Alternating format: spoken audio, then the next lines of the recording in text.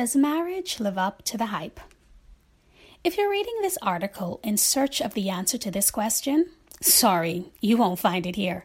I'm single. What the heck do I know? Like you, this sister has more questions than answers. An inquiring mind wants to know what exactly is irreconcilable differences, and is there such a thing as me time in marriage? Better yet, how much of Home Slice's annoying habits does a wife endure, like if Mr. forgets to put down the seat before she spazzes out, and vice versa? But more importantly, who is responsible for bringing home the bacon?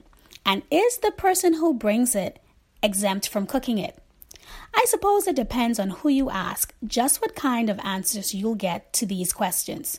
What I do know is, from my little tuffet, couples seem to be getting divorced quicker than Popeye sold out of the spicy chicken sandwich. Okay, I'm not stuck on stupid. Technically, I know what these terms mean. I just don't understand how they come to be some of the reasons people walk away from a whole marriage.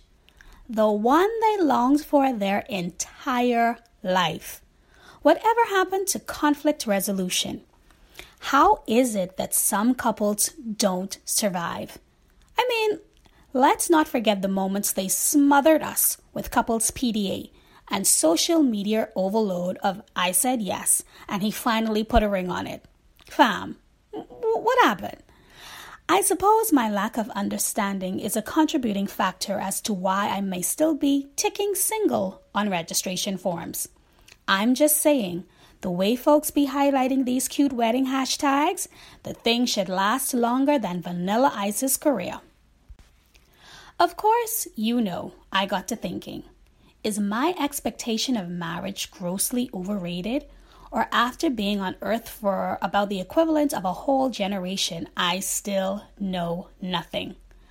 A while back, I read a quote that said, "The secret to happiness is to lower your expectations." I pondered that thought for a while and considered the people I dated.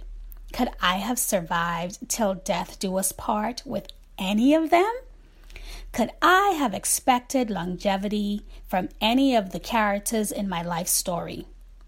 Did this quote mean that my expectations were too high, and because everything around me didn't measure up to my idealistic and perhaps unattainable views, it caused me to act myself right out of a lifetime commitment? Like me, is your view on marriage a little skewed too? As I further took a stroll down memory lane, I remembered my relationship mantra: to treat people the way I wanted to be treated. Ooh, child, what a rude awakening. I soon learned that not everyone lives by that rule. Some folks act like they don't even know it exists. Don't even know it exists. If you expect people to be fair with you just because you are fair with them, then that's like expecting a lion not to eat you because you don't eat lion. As I dredged deeper into the thought of what it means to have expectancy or lack thereof, I concluded that it varies from person to person. It's truly all relative.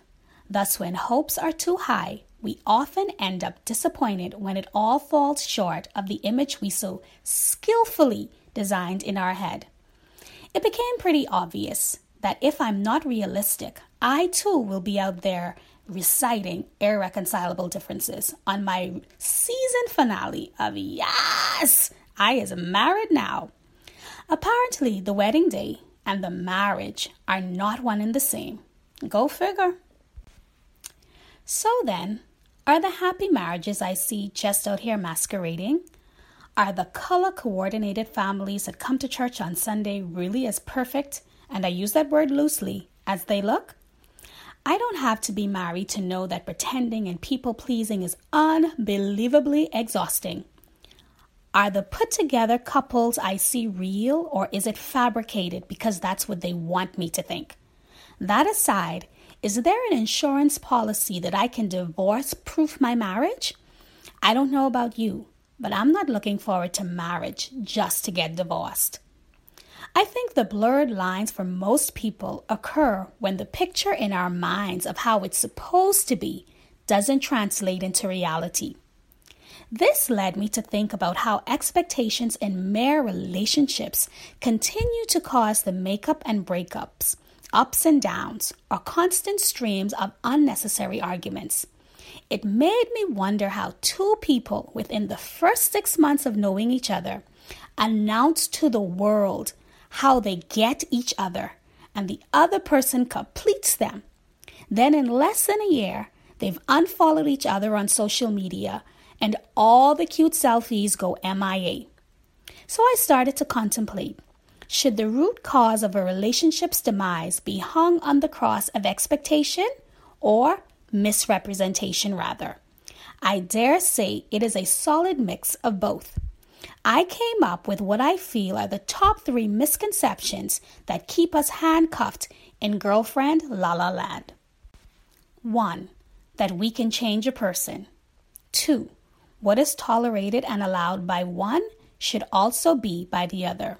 And 3. Marriage will fix the issues. The sooner we learn that there is a significant difference between expectation and reality, life will go a little more smoothly. Look, I'm not a parent either, but I don't suspect that if a child brings home a bad report card, that a good parent then discards the child altogether. No, they work with them. They get a tutor, extra classes, educational devices. They even take them to see a specialist and run every test known to man to ensure all the learning faculties are in working order. Any caring parent would do what is necessary to help their kid. So how then do folks just throw away an entire spouse because you can't agree to disagree? I often say relationships are selfish because we tend to seek first what's in it for us, and when we don't get what we want, we leave. A consequence of having too many options. I dare say, what if we singles go into a relationship thinking, what can I do for the other person? Or if I may take it a step further, what if we make the expectation, how may I serve you? Rather than the resounding question being, what have you done for me lately? What if we lower the expectation of what we receive and raise the standard of what we give? If love is supposed to be unselfish and kind, then why is the expectation always give me and not vice versa? Before anything else, what if we got intentional about being a better partner? What if there was a conscious and deliberate, almost premeditated plan to do more and complain less? To solely see the best in the other person rather than expect the worst.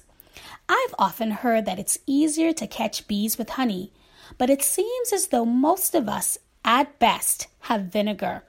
Our arsenal is fully armed with viciousness, lack of actions, and full of cruel words that deliver the deadliest blow. We say I love you ever so casually that it merely surfaces in words rather than deeds. Ironically, love is an action and shouldn't be deduced to a term or a feeling. So if we truly love, then the expectation should be that we do. It would mean putting the needs of another person at every chance above our own. By no means am I advocating that you should fear marriage because of the multitude of bad experiences you hear about.